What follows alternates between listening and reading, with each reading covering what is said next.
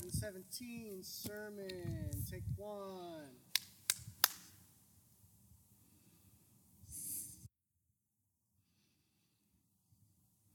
All right, River West. So great to be with you this morning. Would you grab your Bibles, pull them out, open up to the book of Daniel, chapter 5, which is where we go today. We finished the story that we started last week, the first half of Daniel 5.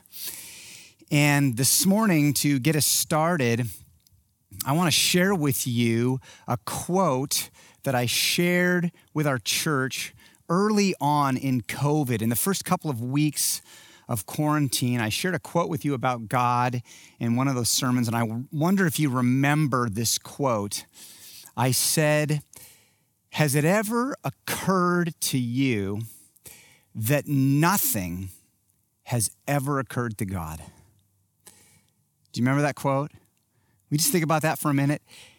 I love this quote. Has it ever occurred to you that nothing has ever occurred to God?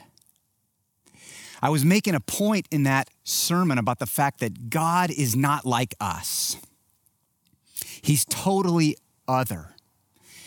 And that experiences that we often take for granted as a part of our human experience, things like learning, these are simply things that God does not experience. God's never had anything occur to him. He's never had a moment of epiphany. You know what an epiphany is? It's one of those moments where suddenly something dawns on you. Did you know that God has never experienced that? He's never learned anything. He's never been startled by anything. He's never discovered anything. Nothing's ever occurred to him. And the reason this matters is that often when we're trying to get a vision of God, what we'll do is we'll begin with ourselves and then we'll work up, so that our picture of God is often just a projection of ourselves. God becomes just simply a bigger version of me. There's a scary thought, right? God just being a bigger version of me. But the reality is God is not like us. He's totally other. God never learns anything. God's never caught off guard by anything. God's never threatened by anything. God never has a sleepless night. He's never startled by anything. Did you know that COVID did not startle God? River West, will you just think about that for a moment? This has not startled God. This didn't wake God up in the middle of the night wondering what's happened. I was thinking about the fact that in this COVID time, we've invented phrases to help ourselves understand our experiences, okay? Phrases that are new to us, like the phrase Zoom fatigue. That's a 2020 phrase. That might be the phrase of 2020, right?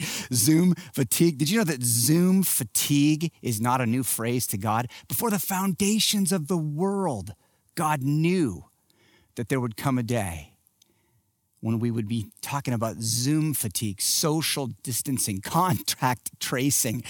These things did not catch God off guard. He's not threatened. God's never broken a sweat. His purposes have never been stifled. He's never felt overwhelmed. God's not like us, friends.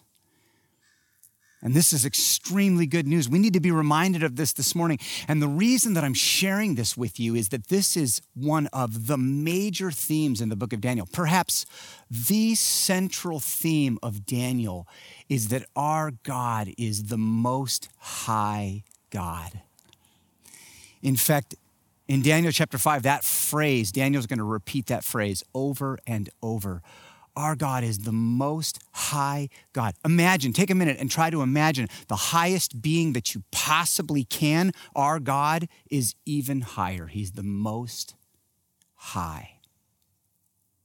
And what we get in Daniel 5, as you turn your Bibles there, we get these three images that Daniel gives us.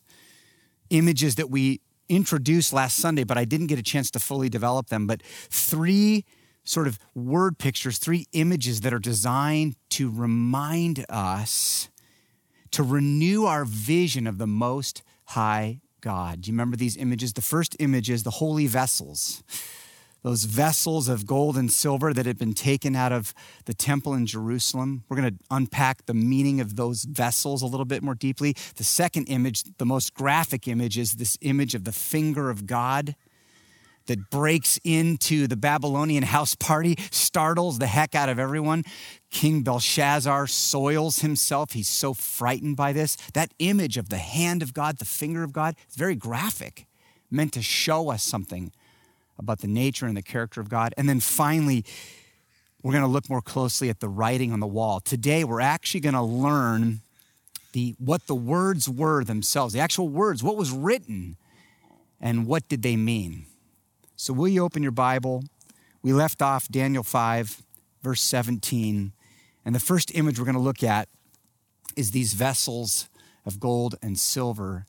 And as you're getting ready to read, I want to tell you what they represent. I want to kind of clue you in so you can look for this as I read. Those vessels represent the tendency of the human heart to exchange the creator for the created as the object of our worship.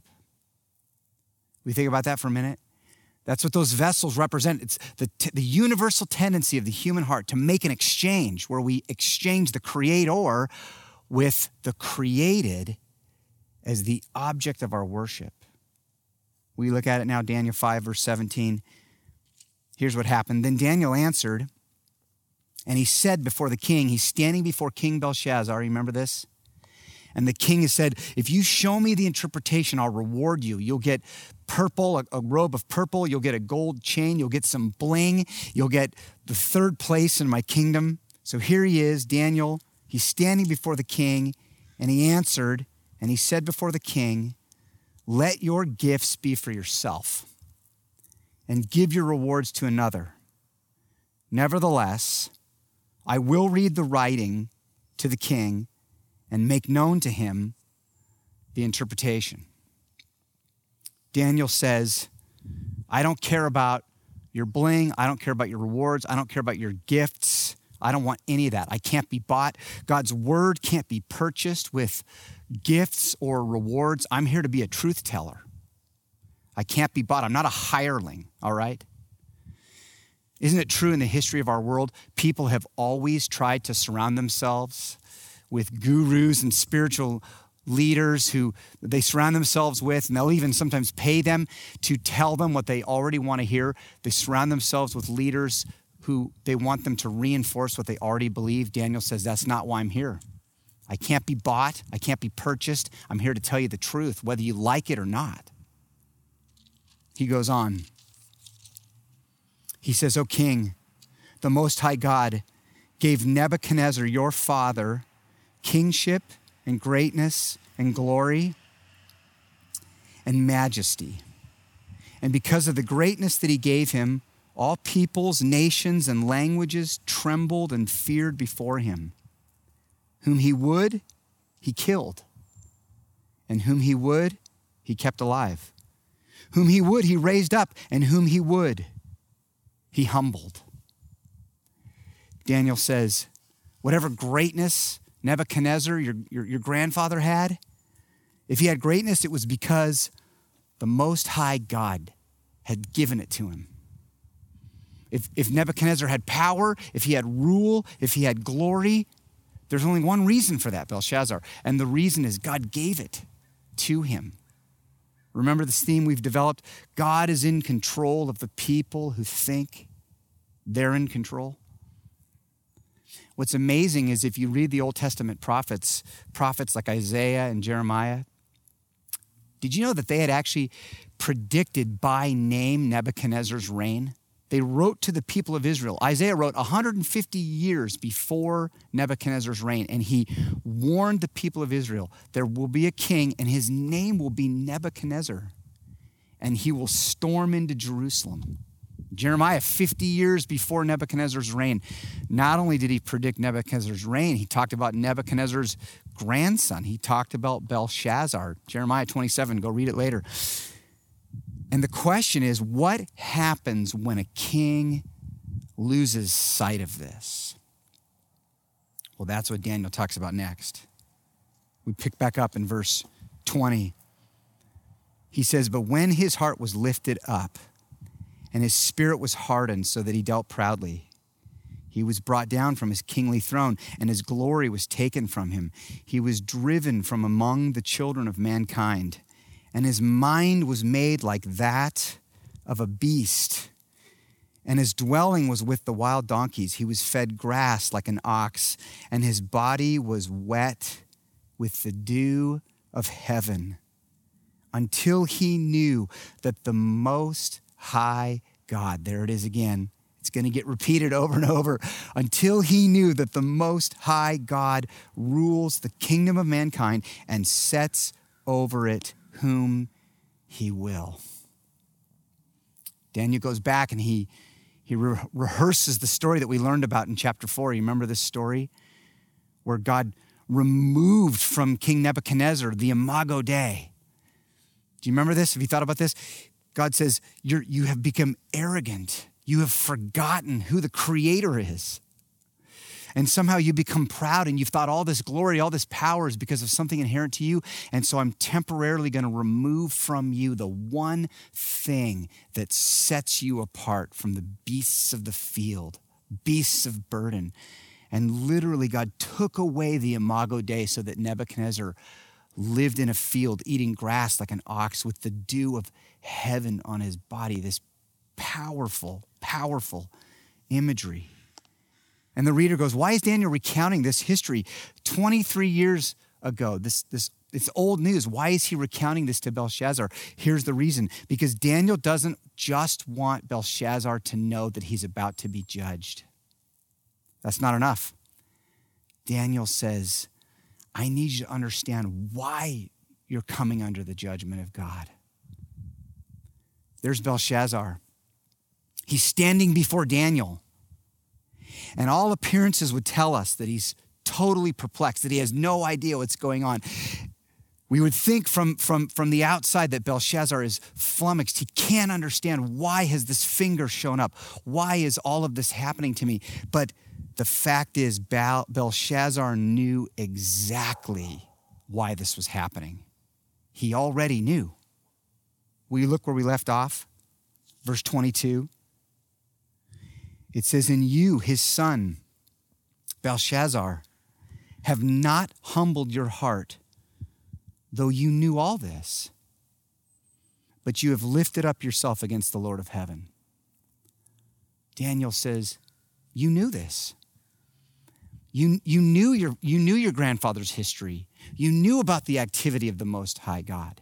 And yet you continued in arrogance and pride and idolatry. Friends, isn't it true? Having clear information does not always guarantee the right response. Isn't that true? We do this all the time. We know stuff. We have clear information all the time. Do I know that high fructose corn syrup is basically a narcotic? Okay. It's basically as addictive as a narcotic. Of course I know that. Do I continue to drink the periodic cherry Pepsi? Of course I do, because it's delectable, all right? Having clear information does not always guarantee the right response.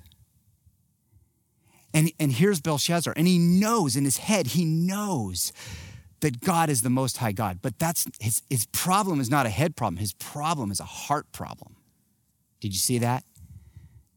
Daniel says, you didn't humble your heart. It was your heart that was filled with pride and arrogance towards God. We keep reading. He says, you knew this, O king. You knew this about God, but you did not humble your heart, but you have lifted up yourself against the Lord of heaven, verse 23. And the vessels, there they are, the vessels of his house, the vessels of gold and silver that were stolen from the temple in Jerusalem, you had them brought in before you, and your lords, your wives and your concubines have drunk wine from them, and you have praised the gods of silver and gold, of bronze, iron, wood, and stone, which do not see or hear or know, but the God in whose hand is your breath and whose are all your ways, you have not honored. It's these vessels of gold and silver. They represent something. They represent something universal about the human heart. It was true for Belshazzar. It's true throughout human history. The tendency of the human heart to make this exchange, to exchange the creator with the created as the object of our worship. I love the words of Come Thou Fount, the words that say, prone to wander, Lord, I feel it. Prone to leave the God I love. I know, God, I know you're the Most High God, and yet it is the tendency of the human heart to wander and make this exchange. So true, such a powerful reminder. Daniel says, King Belshazzar, you took the vessels of the house of the Most High God, a God whom you clearly knew about, a God who holds your every breath in his hand, a God who alone is worthy of your honor, and you made a deliberate decision to make an exchange. I love this imagery. He says, with your hand squeezed around that cup as if to say, God, I have you in my control. You're not calling the shots, Lord. I'm calling the shots. He says, you chose instead to worship created things, lifeless, gold, silver, bronze, iron, wood, and stone. And the exchange was made. It's Romans chapter 1 before Romans 1 was ever written. Isn't that interesting? Some of you are hearing Romans 1. Remember Romans chapter 1 where Paul said, verse 21, for although they knew God, and this is like a universal statement, he's talking about humankind, although they knew God, they did not honor him as God or give thanks to him. Earlier in the chapter, Paul had said, everyone knows the reality of God. It's as plain as the trees and the leaves behind me. But people suppress the truth of that knowledge and unrighteousness because they don't want to admit. Paul says, although they knew God, they did not honor him as God, but instead they made an exchange. They exchanged the glory of the immortal God for images resembling mortal man and birds and animals and creeping things. Paul's almost like he's reflecting on Belshazzar and saying, this is not a Belshazzar problem. This is a human problem. And that's what the vessels represent. It's a human heart problem. And how does God respond? He breaks in with his finger. The finger of the living God, the hand of God is God's response. So we turn to that image next. We look back at your Bible, Daniel 5, verse 24. Let me tell you what this finger represents. The finger of God represents the gracious intervention and revelation of God through written word. I love this. I want you to think about it. That's what the finger represents. It represents the gracious intervention, God breaking into our world. Why? To reveal himself, to reveal truth. How? Through written word. Here's what happened next. Daniel 5, verse 24. Then from his presence, the hand was sent, and this writing was inscribed. Isn't that interesting? From his presence, the hand was sent. So what Daniel's doing here is he's making explicit what the reader has already assumed, which is this hand that sort of showed up disconnected from a human body. The reader knows this hand has come from God. This is a divine moment. Perhaps Belshazzar did not know that. Maybe his guests did not know that. Maybe they thought it was just a ghost or a demon or some kind of premonition. But the reader knows this is an act of God. This is the finger. Yes, it looks like the finger of a human hand, but this has come from God. And Daniel says, exactly. It came from God's presence. Daniel goes out of his way to say, this finger of God, it was with God. It was in the presence of God. And then in a moment, in response to Belshazzar and his stubbornness and his arrogance, his refusal to honor God, what does God do? He breaks in. He intervenes. He says, I'm gonna reveal myself. He breaks in with a finger that reveals his truth, his heart, his word. And it comes even with a warning. So it's a revelation of God's heart and his truth, but there's an implicit warning involved. And clearly the finger was a warning. We know this because Belshazzar was freaked out of his mind, right? This startled him. He sensed this, there's something to this. There's judgment involved in this. I'm being warned that my behavior is not appropriate. And that's what the finger of God often does. The finger of God combines revelation of God's heart through written word with a little bit of warning. I can illustrate this for you. I remember the very first time that Kathy and I had little children other than our own at our dinner table. We had our little niece and nephew over for dinner, and we were sitting at the table. And at my house, we've revealed very clearly house rules to our daughters, the kind of behavior that we expect at the dinner table, right? So there we are with my niece and my nephew, precious little kids, and my wife brings out this fabulous meal. My wife is just an incredible cook, and one of the ways she shows love is through her cooking, preparing these amazing feasts. She brings out these beautiful, delicious looking plates of food. She sets them down in front of my niece and my nephew. And my nephew, he was small, 4 or 5 years old. He looks at this plate of food in front of him, and it became evident that he was not pleased with what was set before him. And he picked up the plate of food, and I'm starting to think what's about to go down. And he takes the plate of food and he hucks it onto the floor, and he screams, "Yucky." Now, what did I do? I intervened, okay? The finger of Adam intervened. First, I prayed for patience and grace and compassion, and then I intervened with a word of revelation and a warning. And I said, "Hey, bud, in our house, if we don't like something that's set before us, here's what we do. We don't throw it on the ground. We don't throw it across the room. We say, I don't think I want to eat this, all right?" And this is this moment. Here's God. He's watching what's going down. He's seeing the kind of behavior that Belshazzar is exhibiting. And God breaks in. He intervenes. Why? Out of anger, out of wrath? No. Gracious intervention to reveal his heart, to reveal his truth. But yes, it comes with a warning. And you know what? It's like this all throughout the Bible. That image of the finger of God, it's all throughout Scripture.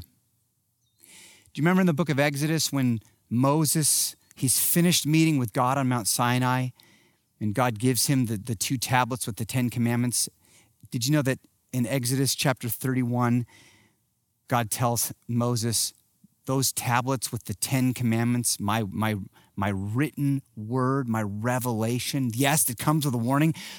God says those were written with the finger of God. Or in Exodus 8, when Pharaoh's magicians are reflecting on the plagues. This is a fascinating story.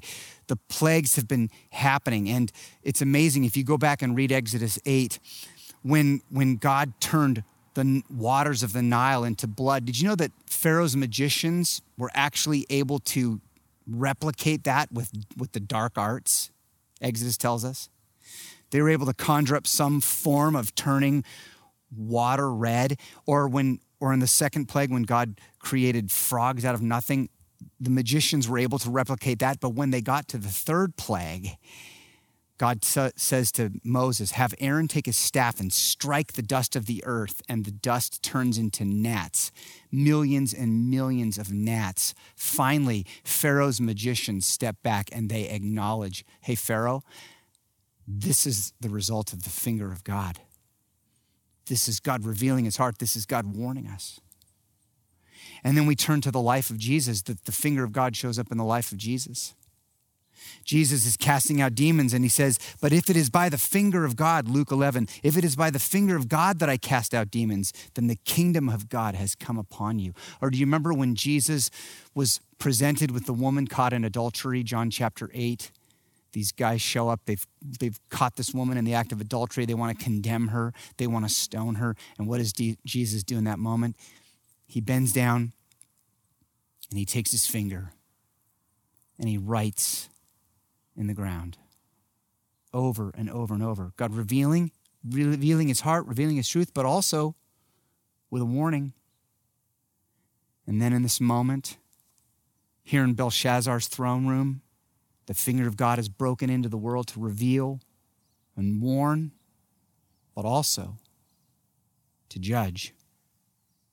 And what is the verdict? Verse 25, will you look at it with me? And this is the writing that was inscribed, Daniel said. Mene, Mene, Tekel, and Parsin. There they are. Those are the words, the actual words, right? Oh, the finger showed up, but what did it write? Mene, Mene, Tekel, and Parsin. Now, this is where my imagination kicks in, because I'm wondering, did Daniel walk over to the wall and just read it? Were the words still there? Or perhaps the words were gone by now, but God had already revealed to Daniel what they were? Either way, the reality is Daniel knows something that Belshazzar's wise men, Chaldeans, magicians, sorcerers did not have access to. He knows the words, Mene, Mene, Tekel, and Parsin. Each of these words stands for a different weight used on a balancing scale for weighing precious metal. You know what a balancing scale looks like, with two trays and it's perfectly balanced? And this is how they would figure out the weight of precious metals. They would put the precious metal in one side, and then they would use weights. And they had different kinds of weights to get it perfectly balanced. And each of these three words represents a different weight. So Mene is the mina. That's the heaviest weight. It's about 500 grams, approximately 1 pound. Tekel represents a shekel. That's about 10 grams. It's much smaller. And then Parsin is even a different weight. Parsin is a half mina. It's 250 grams. So it's a mina divided in half. So at the surface, this is not a terribly meaningful message. This might be why Belshazzar didn't understand what God was saying to him. Someone needs to interpret these words. Someone who's filled with the Holy Spirit, remember? Someone who has light and understanding and wisdom and knowledge. Someone who's tapped into the Most High God. And of course, we learn Daniel has the interpretation. Someone has to step in and tell the king what it means.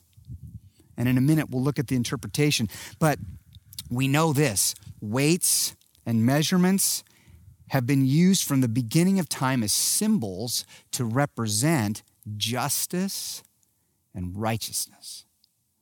You want just scales. That's what weights represent. And so the writing represents the perfectly just, the perfectly justified judgment of God.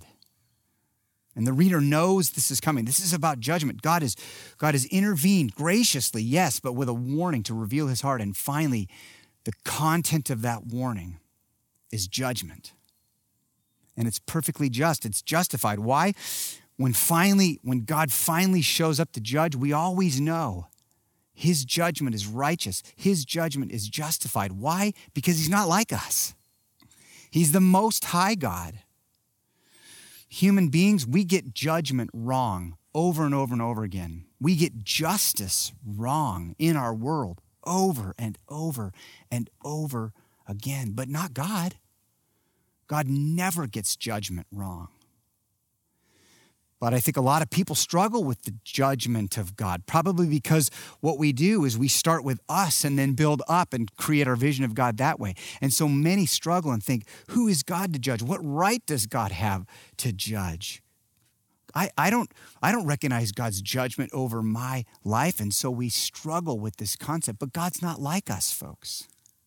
His judgment is perfectly righteous. And not only that, it's perfectly justified. In fact, if you read the Bible, if you read the Old Testament, what you discover is that often God is so patient, so slow to anger. He's often patient and slow even to judgment. But when he finally does judge, it's always justified. And here's the interpretation. Daniel says, verse 25, this is the interpretation of the matter. Mene, God has numbered the days of your kingdom and brought it to an end. Belshazzar, God has numbered your life and numbered the whole kingdom of Babylon has been numbered and brought to an end. Tekel, you have been weighed in the balances and found wanting. And Perez, your kingdom is divided and given to the Medes and the Persians. The Medes and the Persians were two empires, two kingdoms that came together, united together to overthrow Babylon. It became what we know as the Medo-Persian Empire.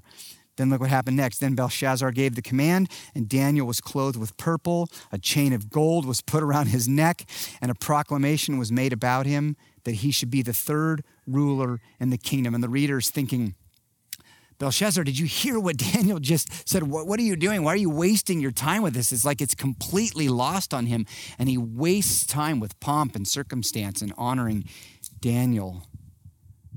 Verse 30, that very night, Belshazzar, the Chaldean king, was killed, and Darius the Mede received the kingdom, being about 60 years old. Sometimes justice is delayed. Sometimes the judgment of God is delayed, and sometimes judgment comes swiftly. And so it was for Belshazzar. That very night, God's judgment came, predicted and fulfilled. Amazing. Friends, you never know. You just never know how much time you have. Do not presume upon the patience and the grace of God. Our days are numbered. We have no idea how long we have here. Why would we assume? Why would we wait? Why would we think, I have time to get right with God? Belshazzar, perhaps he thought that. You know, I've reflected on Belshazzar, and I've wondered, was there something that Belshazzar could have done to avoid this judgment? And the answer is absolutely. If in the moment he heard those words of judgment, if he had fallen on his knees and repented and put his faith in the gracious God, I think he would have been spared. But clearly he didn't. And judgment came immediately. You know, it's amazing. The history books tell the story of this event. It's this epic, famous military victory, a strategy that was so brilliant that it's all over the history books. Herodotus, who's a Greek historian, describes what happened that night. He describes Darius, the king, and he'd come up with a strategy for how to overthrow Babylon. It's written in a history book 300 years before the birth of Christ. And the story goes that the river Euphrates ran into Babylon. It ran under the wall of the outside of the city so that no one could get in this massive wall. So what Darius did is he diverted the river Euphrates into a lake, and then his soldiers were able to walk in under the wall of the city. And what Herodotus tells us is that there was a party going on. They were celebrating a feast, which is what we read about in Daniel, Belshazzar's party. So they had no idea what it was about to hit them. And the Medo-Persian soldiers rushed in, and they conquered Babylon in one night. And Belshazzar was killed, and Darius became king. You just have no idea. Your days are numbered. You have no idea how long you'll be here. Do not presume upon the patience and the grace of God. But friends, can I close this morning by telling you something about Jesus and justice? This is how I want to land the plane today. Jesus and justice. Because see, God treats us differently because of the good news of Christ. We are on this side of the cross, the death and resurrection of Jesus. My friends, when we do wrong and we get judgment, do you know what the word is that we use to describe that? It's the word justice. We call that justice. If I do wrong and I get judgment, that's justice. When we do wrong and Jesus gets the judgment, do you know what we call that? We call that grace. We call that the gospel. Did you know that Jesus took up the cup? He took up the vessel of God's wrath. It's very same to the vessel that Belshazzar had drunk from. But Belshazzar took on the wrath of God and was punished justly for his sin. Did you know that Jesus took up that very cup, the cup of God's wrath, and he drank fully of it in our place so that we would not be judged? Incredible. Did you know the same hand that wrote the law on the tablets of stone for Moses was the very same hand that wrote on the wall in Belshazzar's throne room, and the very same hand that wrote on the dusty ground in Jerusalem? The finger of Jesus Christ, our Savior.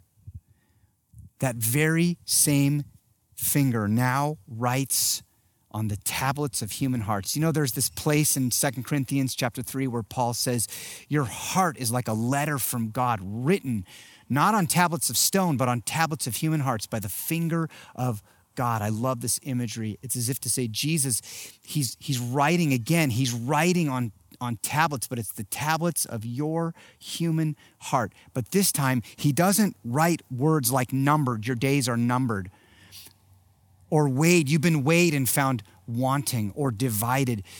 Your days are not numbered. You've not been found wanting. You're not divided. Jesus writes new words on your heart. Words like beloved, forgiven, righteous, chosen, holy, children of God, daughter of the King, son of the King. Jesus, with authority, he intervenes and he writes new words on your heart, gospel words, words of grace, words of forgiveness.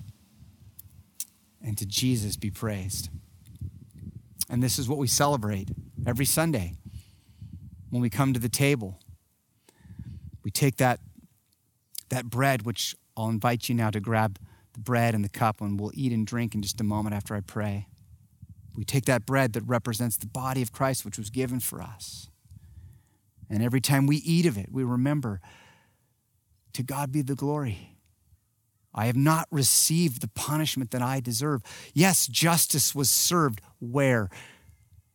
Unto the perfect, righteous, holy body of my Savior, Jesus Christ. And we take that cup, the cup Jesus told us that represents his blood that was spilled for the forgiveness of our sins. And every time we drink of it, we remember, yes, justice was served, but I did not receive judgment.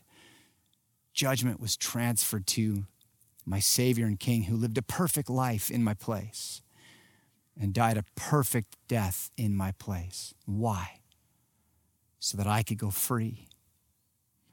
See, another exchange was made in the economy of God, an exchange of righteousness, where my sin is transferred off of me and transferred onto my Savior, King Jesus, and his perfect righteousness is transferred off of him, and God places it on me, his Son, an exchange of perfect righteousness.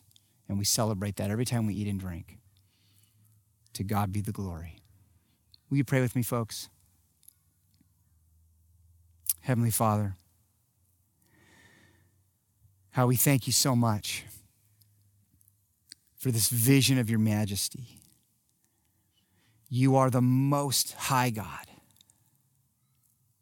And yes, Lord, we live in a world of sin. We live in a world where our hearts are prone to wander. Even as followers of Christ who've been transformed by your Spirit, yet there are times we find that we have this tendency to begin to be drawn away from our Creator to created things, to make them the objects of our affection, even though we know you're the Most High God. Thank you for your grace, Lord. Thank you for intervening. Thank you for this imagery of the finger of God that reveals truth through the written word, the precious scriptures, the living word, Jesus Christ, to instruct us, to warn us, Give us your heart and your mind and your truth and your law. How we thank you, Lord.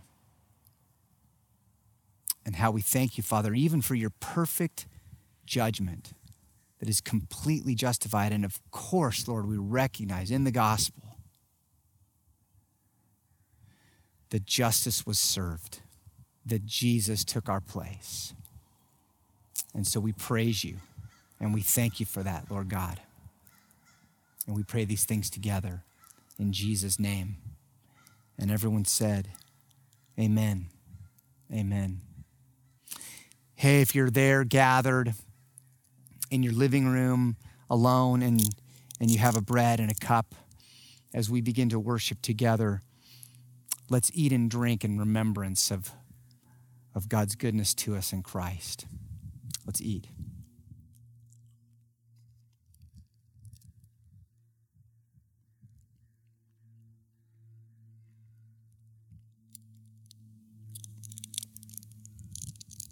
And let's drink.